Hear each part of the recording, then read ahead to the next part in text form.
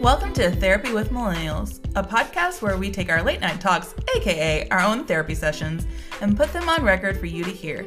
We take a looser definition of therapy, so if you need to seek professional help, please do so. Our main goal is that in sharing our stories, we will relieve some of your tension and you will relate to us. So join us on this journey. Please give us a review on Apple Podcast. It helps new listeners to find us and join this listenership, and helps us know how we can get better. So talk back to us.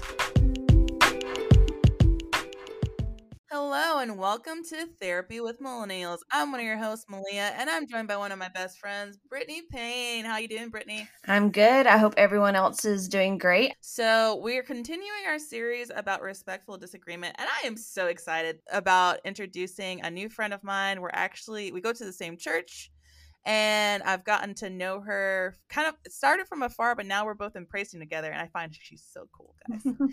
So we are welcoming Miss Carshala to the podcast. How you doing?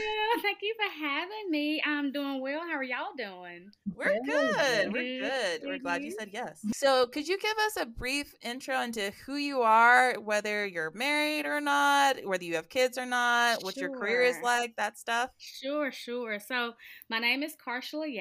I am a natural-born Memphian from Memphis, Tennessee. I born and raised there. I moved to Montgomery, Alabama about almost 8 years now, and I married my lovely husband, Sam, 2016, 15, who knows at this point.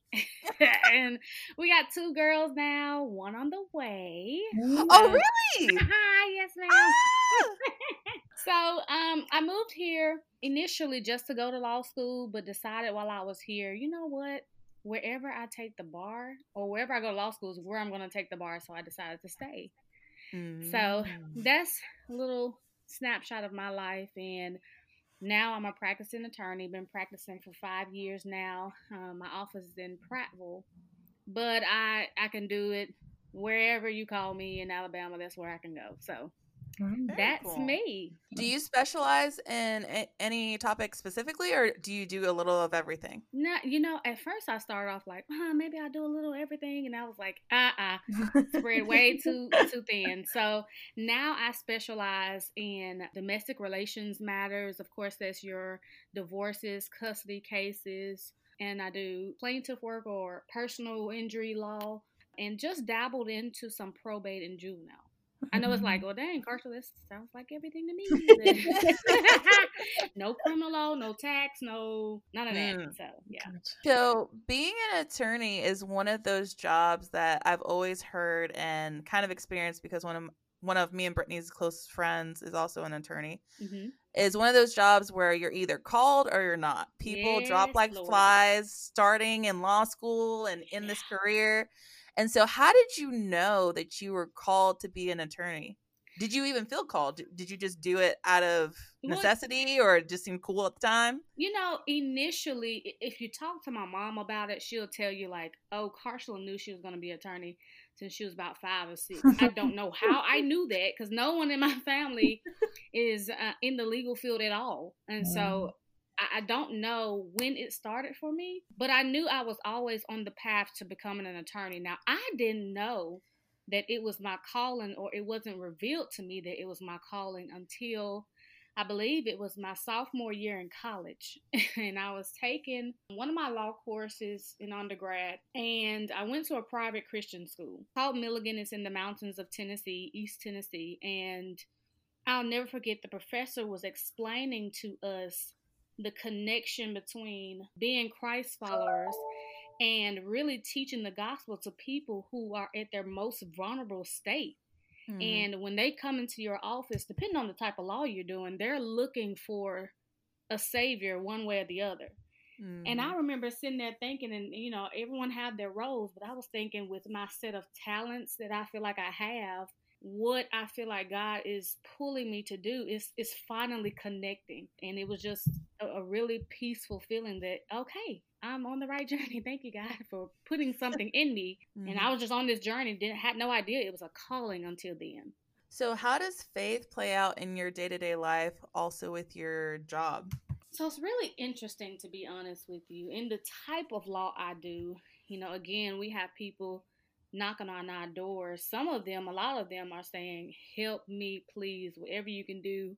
I'm desperate. I'm this, I'm that. But then you have that handful of people who, like any attorney may experience, if you don't do exactly what they want you to do or how you do it, they're getting a little rowdy, or they, some ugly sides start coming out. And with my faith, it's kind of two-sided. It took me a while to really resonate with, okay, it is not my duty to make sure this person get punishment. It's not my duty to make sure you get what's coming for you. That's not my duty. My duty is to properly tell your story. And if your story resonates with the judge, then it does.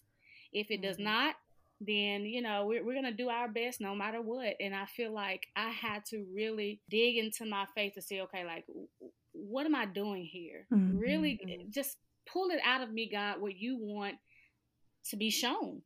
And then, so that's one side of it, just really kind of balancing all of that. But the other side is when people get ugly with me, it's so hard. Cling to that faith, to cling to what Christianity, and to be this graceful person and blah, blah, blah. It took my husband sitting me down one day. I had a very interesting encounter with a racist man, and I was appointed to him. And so I didn't get a choice in representing him at all. And I am the only African-American attorney in Autauga County as far as located in Autauga County. You have some that come and, they're located in Elmore or Montgomery, but I'm the only one in Autauga County. So I'm thinking, hey, out of all the attorneys here, why did you put me with him? But my husband sat me down and he said, Carshala, you may be the only Jesus he sees in his life. You don't know. So really dig into that faith and pull it out.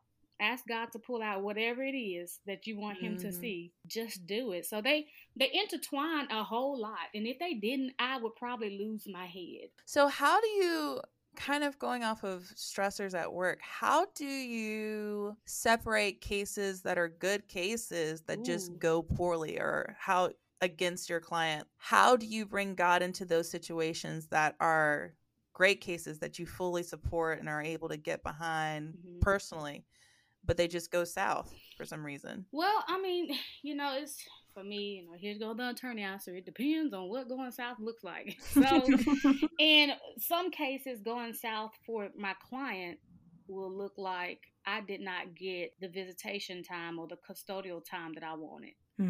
And there you kind of juggle values. Okay, now what do you actually value? What is it here? Is it a W? Is it an L? Do you want to win or lose? Is it, oh, they got the best of me? Or is it truly being there for your child, being an active role in your child's life, and having quality time with your child? And so I think the first thing I try to do to nestle a case that I really believe in, whether it goes south or north, is to build a rapport with those people and just give them authentic trust in me. That way, once it goes south, they have trust that, oh, Carshala, you did what you had to do. You did whatever you feel like needs to be done. You allowed me to say my piece and use discernment. And so this is what it is, and I'll take it. And there are some times where they're like, it went south, but I'm good. And I'm like, wait a minute. No, it's not, And then they have to do the same with me because we built that rapport. So there are a lot of times that I really am invested in a case and I believe in it, and it just don't go the way you want it to go. But that's a lesson in life. And so it happens often. And then the ones that you're like, whatever, they end up, soaring. It's like, what in the world? What is this? It's just one of those things where I really think that once you build rapport with those people and give authentic trust, that south doesn't feel so south. You kind of talked about it a little bit already, just naturally in your story, but I'm curious a little bit more in depth if you're able to do it with us. How do you respond to racially charged situations? Ooh. Like, sometimes you're walking in, you're the only one. I'll speak from what we're both kind of in as the only ones. We're the only ones of color right now that I know of on our praise team. I was very intentional when I eventually did try out for a praise team that I don't believe it's the heart of our church, and I don't believe it's the heart of our worship minister that it was that way. But I just don't think anyone had taken the step to realize, wow, if someone was just watching our worship right online, they would think that we're only a white church. right so And true. so I was very intentional when I auditioned, and I was very excited when you came to join me. I was like, yes, I was like, mister from another oh, mister. what did I get myself into? But like you said, though, you have to be intentional, because the unintentional, oh, this is just how it is, and we're just dealing with who comes to us or whatever the case may be. It comes off as just being comfortable and complacent, and just, I mean, it just really comes off as like colorblind, or you just naturally segregating yourself and just being comfortable with what you're comfortable with, and that's not what God calls us to do or be. So for me, it's really took a toll on me about a year and a half ago, because I felt like I was doing everything I could do to blend in. And I felt like I was stripping away, because let's be honest, Memphis people, I love me, I love my people. We got an accent that, Hey. you know what I'm saying? It gets sometimes sometimes people call us aggressive, they call us this and that, but really it's just our culture. We're passionate people. And I found myself doling all that down to blend in with a culture that it just wasn't my culture. And that's okay. But and I called it kind of playing the game so I can be accepted. So when I was doing all of that and the racism still slapped me dead in my face, it was hard. And it was like, no matter what, I can't wash my skin off. And I'm not trying to, because I love my blackness. And I love me. I love who I am. But even today, someone asked me like, oh, you think those braids in your head, is that professional? You're doggone right it is. Oh, you best believe. Don't even get me started on braids and twists. Come on now. So when you're an attorney, you already have this expectation of being an attorney and what you're supposed to look like. Gray suit, black suit, that's it. White shirt, that's it. You know, so, and then here I come, the audacity to be a black, short female that looks like she's 12. And she's coming in with this style, this charisma, this walk, when to us it's natural. And so I had to really understand, like, Carshala, no matter what, girl, you wasting all this time trying to be somebody you're not. Be yourself, because it's going to smack you in your face anyway. And my first encounter was, like I said earlier, the racist client that I have, bless his heart. We actually are close now. He calls me, case is over. And he calls me and, how you doing? I'm like, I'm good. How are you? And so, but it took a moment in court in the middle of a trial with my client. I had to read him saying the N-word over and over and over and saying all of them must die, shoot and kill all of them. And I'm reading this in a literally in the middle of a trial. And I had tears in my eyes, and it was another attorney there, and I'm the only black person in the room. And she squeezed my shoulder. She said, Carshala, it's just a case. And I told her later, I said, you know what, that got me through. Just make sure that, you know, in everything I'm doing, I'm now very, very intentional, because it's a lot of energy trying to be somebody that I'm not. Knowing that something's going to come my way, whether it's racism, prejudice, it is what it is. And so I've had to have that mindset, but really making sure outside of this career that I have peace in my home, peace within my friendships, is a really big thing. They validate me. They get me together when I'm not together. My husband is very quick to say, Carshala, what are you doing? So I'm like, okay, let me check myself. Okay. So, I mean, just having that balance really, really helps me stay mentally grounded when I'm dealing with type of, you know, those racial situations in my career and in my workforce. And I will say, for the record, I'm with a man named Rob Riddle. It's his law firm. And by him being open-minded and very, very willing to just hear me out a lot of times and saying, you know, I don't understand because I'm not a black woman, but I have been in places where I was not accepted, and I'm here for you. I support you. Whatever you need, whatever choice you decide to make, I support you 100%. It helps so, so much. So find a workplace, no matter what career you have, where you're supported in whoever you are, authentically you. Because I've been in places where You know, I'm saying this and that. And they're like, well, Carshala, maybe you took it the wrong way. And maybe I did, but it's how you deliver that in my rawness that turns me all the way away from you. So right. It's kind of like a not even listening to you at that point. It's like, I didn't hear you at all. Just like, oh, well, maybe you took it the wrong way. Instead of being like, right. I hear your side, talking to you, and then, okay, well, maybe, you know, you heard it this way. Right. Absolutely. Because I had a very good conversation today with another attorney. We had to go somewhere, and she's a white woman. She's a little older. And I'm riding with her, and we pass a couple of Confederate flags. And I'm thinking, Lord, where are we going? You know, because my mindset, because of my history, my people's history with that flag is not a good one. And I don't want to start any, you know, it's fine. We had to agree to disagree. That for me, I have a different feeling. I'm always on alert because I don't know if it's hatred or heritage. I don't know which one are you waving it for. I don't. And for her, it was like, well, not everyone is. I get that. And so we actually had a very good conversation and saw each other's different opinions. And it wasn't like, okay, we disagree, you know, we agree to disagree. It was like, okay, I respect you. And I respect you. But I told her from here on out, now that you know my opinion, I know that if I see it at your house, it's not, you don't mean anything by it, but you have to be sensitive and open now to say, okay, well, Carshala, this is how she feels.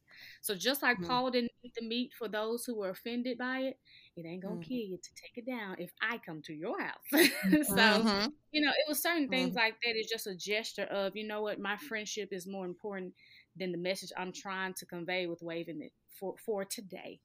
And I think that's what made it like, okay, we can still coexist. Exactly. So, you know. It's nice to have that support too, because sometimes it feels like, okay, I'm on edge, I'm on guard. And it does feel like in the moment when you're saying, oh, I felt something, and someone says, oh, maybe you're just being too sensitive. Maybe you're being too such and such and such and such. Maybe you're being too angry. Yep. And it's like, then I start questioning myself, like, am I being angry? Am I being defensive? Like, am I doing these things? Right. And so then I start questioning myself, like, am I the one?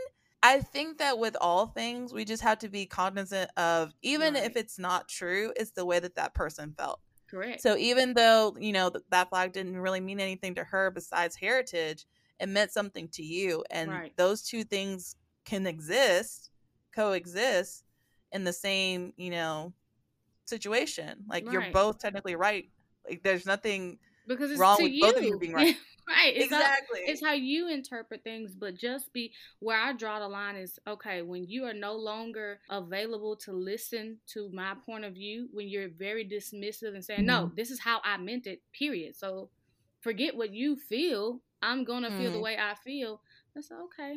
I slowly pull away because for me, you're disrupting my peace at this point. Now, I'm all for a good old argument. I mean, I'm an attorney, by God.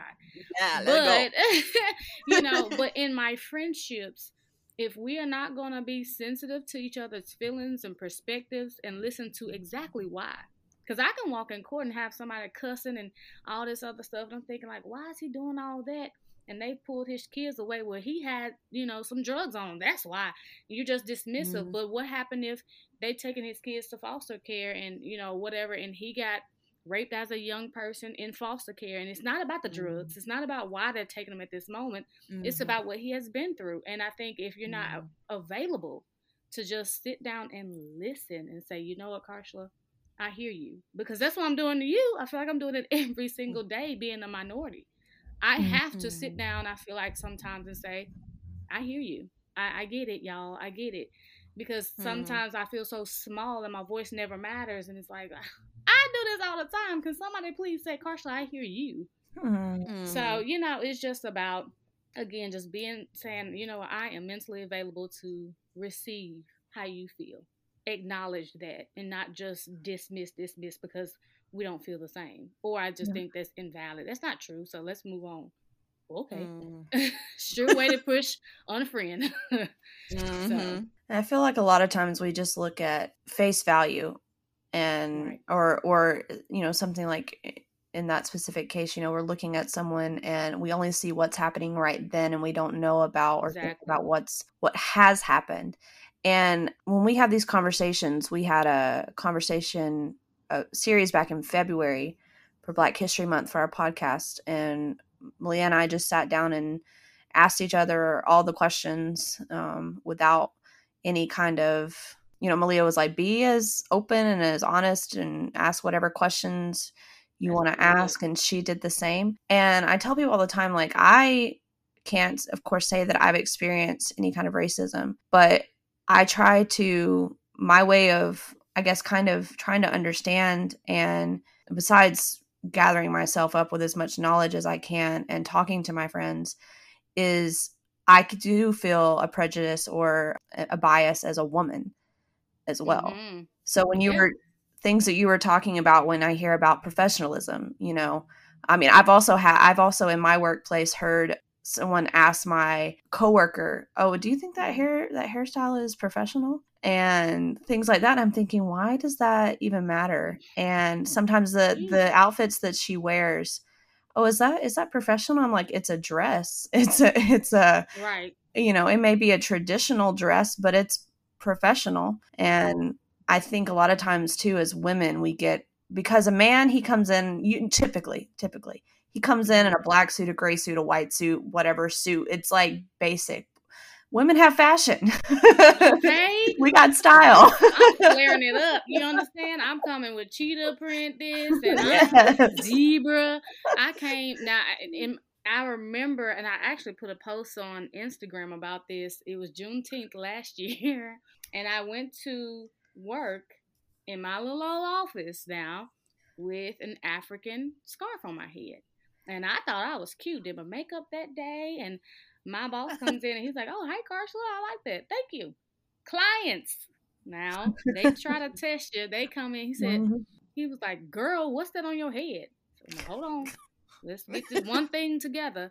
I'm not your girl, so don't call me that. Because now, again, if we built that rapport, I'm down. At that point, I feel very threatened. I mean, I did. I was like, uh-oh. Maybe because my defense was already up.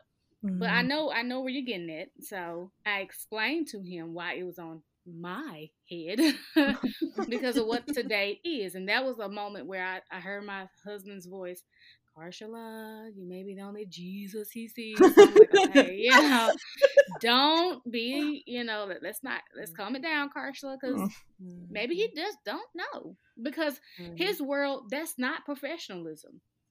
In his world, you don't just walk around with scarves on your head, African or not, and in my bubble, in my world, in my heritage, in my culture, that's a bad looking scarf, girl. So it's just, you're commemorating that day. I wanted to wear it today, and I'm going to wear it in the office. I'm not going to wear it in the street or in Walmart. I'm not going to wear it out. I'm going to wear it in my office, and I choose to do so. Yeah. And today, it's me being professional. It's all about educating and having an open mind and just being ready. And it's interesting to me how even I feel like minorities have been trained to think it's unprofessional. Oh my God. Like I was working at a theme park and right around the time that I started working for them, they were reviewing their hair requirements. Unlike the other people who had joined this company, I actually did read the handbook, the entire thing, before I signed it, because my dad is not an attorney, but he has always been like, if you don't read it, you best believe that they will throw the book at you and make you remember it later on. And so I read the entire thing, and this other girl, I was wearing twists at the time, she came in with braids, and one of our managers told her she was unprofessional and need to go change it. And I was like, you can't do that, because one, even though her braids are not in our handbook is under revision.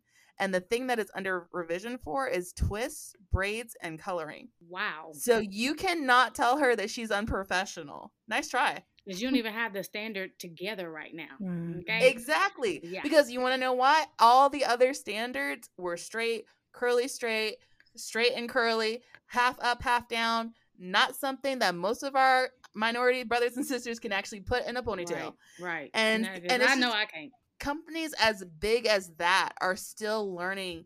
We're not ready. We have not arrived. We do not understand. And then even when I first started doing my twist, I remember my mom was very concerned. My dad and mom were so concerned. They were. I started doing it during my junior year of college, and she's like, okay, baby, I understand that you're doing this for the health of your hair, but you need to be able to get a job after you graduate college. And you need to be prepared that these white people are not prepared for you to have twists in your head and be called professional. And I was like, you know what? If that's the cross I have to die on, then I'm going to die on it, because guess what? They're not going to pay for my perms. They're not going to take care of my hair. And when I'm bald, they're going to say it's still unprofessional. So you know what? I'm going to go out in a blaze of glory. Right.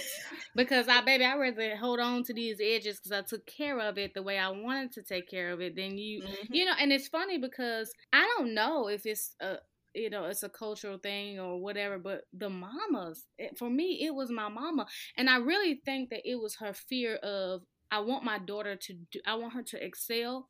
I want her to bust the doors wide open because she was that activist in college and all this. Now, my parents are a little older. She's 64 now. So she was like, I was trying to join Black Panthers. I protest. I marched. So she was all of those things.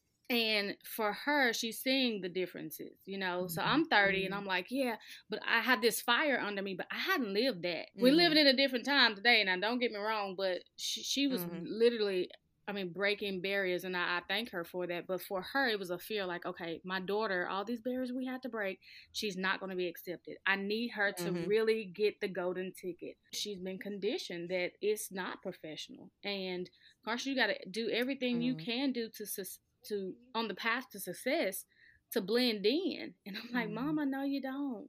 No, I'm making my own path. And a lot of people may shut the door and say, I don't get it. Then you create your own door. There are people who have done it before, and I'm paying them homage by constantly doing it again. So I personally would not walk in court with certain colors in my hair or something like that. And I actually like I think it's a commercial where it says, my color in my hair is professional, me being bald headed women, it's professional. Yes. Like, I love that commercial. But for Carshala, I'm probably not going to walk in court with blue hair. I'm just not going to do it. Yeah. And so sometimes I check in with Mom, and she keeps me grounded. But there are sometimes I'm like, listen here, I don't know who made this standard, but it ain't right. I can do it. There's some days I wish I could just dye my hair blue or pink. I'm that person that would do that. I would dye it. I had it pink before, and when I worked at Starbucks, I could do it. But now that I'm in a professional setting, I can't color my hair anything crazy, and I had to not really fight for the tattoos that I have, but it was definitely in my handbook at one point that was like, you can't have tattoos. And I'm thinking, I'm not taping these things every day. I've got one more question. How does God use you to create racial peace? By this point, to our listenership, things like the Floyd shooting, Black Lives Matter has happened, just to kind of put you in a timeline of where we're doing this podcast in history. There's been a lot of political issues going on and stuff like that. COVID is still a factor in our lives, and it's affecting different parties differently, especially small businesses. So how do you feel like God is using you in all of that, in the racial turmoil and also in the COVID turmoil that's going on right now? That's a big one. Because I feel like some moments, so the quickest answer is, I'm not sure. I feel like he's using me in so many different ways. And then one day I feel like, you haven't used me at all. I don't feel like I'm providing racial peace or peace in this turmoil at all. I don't feel like I'm doing anything. And I just have to keep reminding myself, there are so many pieces to this puzzle. And God is using everyone so differently. It's just like something like, this may sound silly, but it's like blinking. You don't know how many times you blink a day. And you don't know how much you protect your eye from all kinds of stuff just by that one blink. And I feel like I'm just one blink. God, am I really cleansing this thing? But there are moments of clarity that I can truly see God using me. I think I'm an outspoken person. I'm small, but a lot of people say like, oh, you're a whole personality. Just when I walk in the room, you probably know I'm there. Same with my husband. So for me, when people come to me, because I don't like to go to them often, and that's something I've been working on, but when they or express my thoughts about hard topics just raising my hand. Hey, I got something to say. I don't do that often, and I need to probably more. But where I think God is really using me is people are feeling more and more comfortable asking me those questions. And I think in my silence for a while, he was preparing me and molding my tongue to say the right things. Not even the right things, just say what he wants me to say, which if Jesus wants me to say is the right thing. So I think that he was molding that and preparing me to be that piece. And in molding and all of that stuff, people were saying stuff I didn't see. And so when they felt comfortable enough, and I barely even know their last name, to say, hey, Carshala, let me ask you about this. Because going back to Confederate flag issue, I had when they just observed Confederate Day, I didn't say a word, got off. I didn't do hardly anything. I spent time with my kids. For Juneteenth, I celebrated. And, it's just different. So point is, somebody the next day came to court and they said, Carshala, I just want your opinion. And they pulled me to the side like I was in trouble. And we had a good conversation about it. Because somebody else, put Happy Confederate Day, and I was like, did that offend you? And I said, oh, God, here you go, mold me, because this is a time I could say, well, duh. Or I could say, well, here's what I think. And really allow God to take over. And I think that's how he's using me.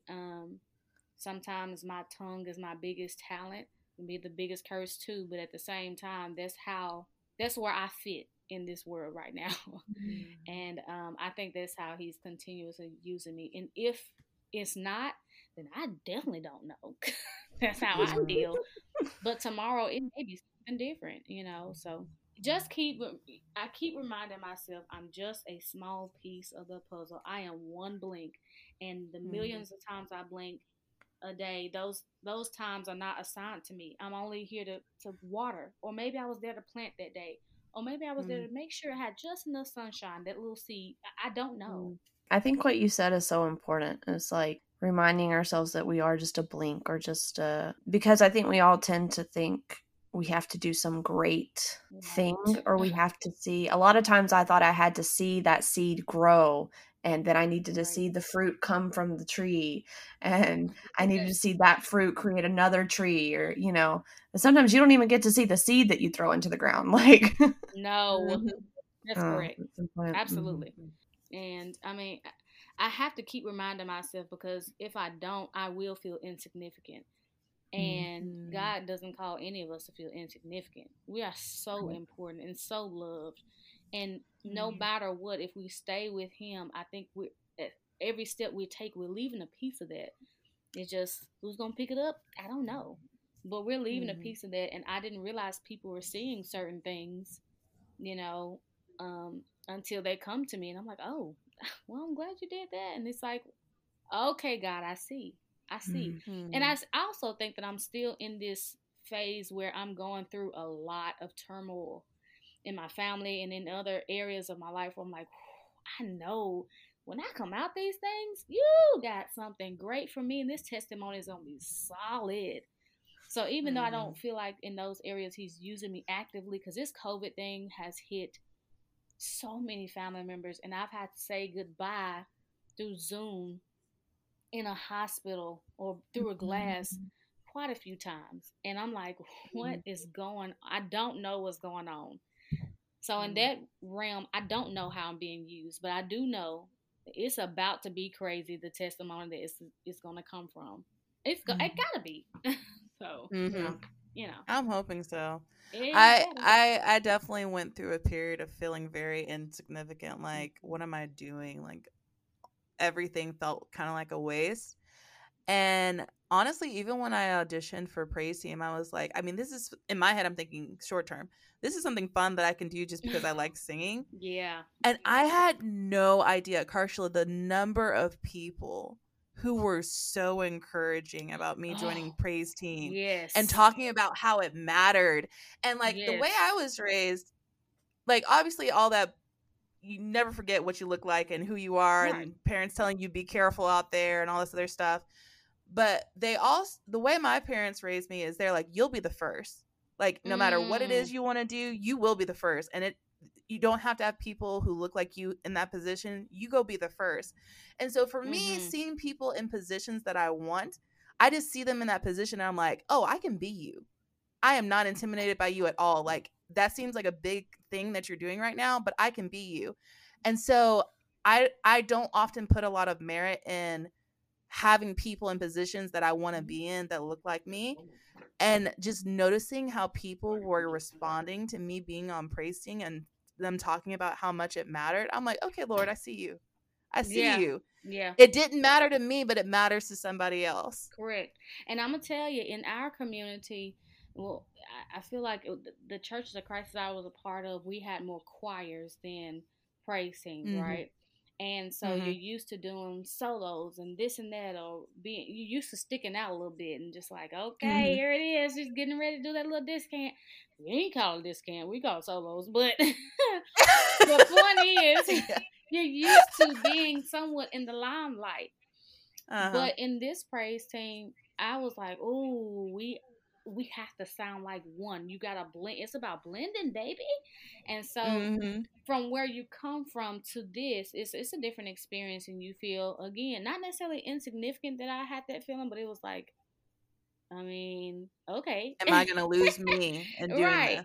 But when people, like you said, they come to me after worship, and I'm trying to hightail it out there because of COVID and because I'm hungry, or I got my family waiting on me, whatever it is, I'm on a mission walking out the church, and they're stopping me and they're like, y'all sound beautiful. I love your smile. You really helped me worship because, and I'm like, Carshala, it is not about you.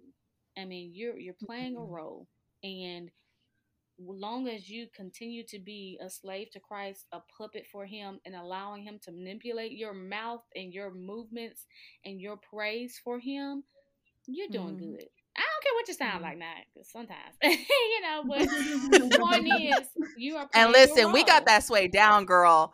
Sway, baby. left, right. So it just works, and you never know who is looking at you saying, you know what, I see God all over that girl, no matter what she going through. And they, that's, he's constantly using us every moment we breathe. I truly believe that. Did you have something you want to add? Me? Brittany. I'm just agreeing with everything over here. I am so happy that you came on this podcast. Like, I really enjoyed. Thank you. I know I didn't do a lot of talking, but I really enjoyed just listening. I think our listeners that we have are going to also enjoy just hearing your story. And I hope that this can motivate. It motivates me in my walk with God. So I really appreciate it. Thank you. I really appreciate y'all for asking me to be a part of it. Y'all are doing such a good thing. And I love that y'all are tackling these type of topics. It's very bold and brave of you. So I appreciate y'all. Thank you. Cool. Well, that's our wrap up, guys. Obviously, give love to Carshala. We'll attach her socials and all that stuff below in the episode. We hope you guys have a great Friday, or whenever you're listening to this episode. Have a great weekend. Bye, guys. Bye. Bye.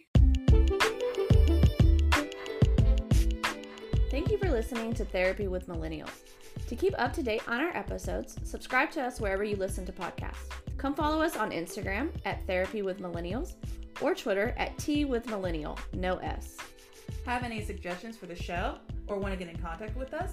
Email us at twithmillennials@gmail.com. We can't wait to hear from you.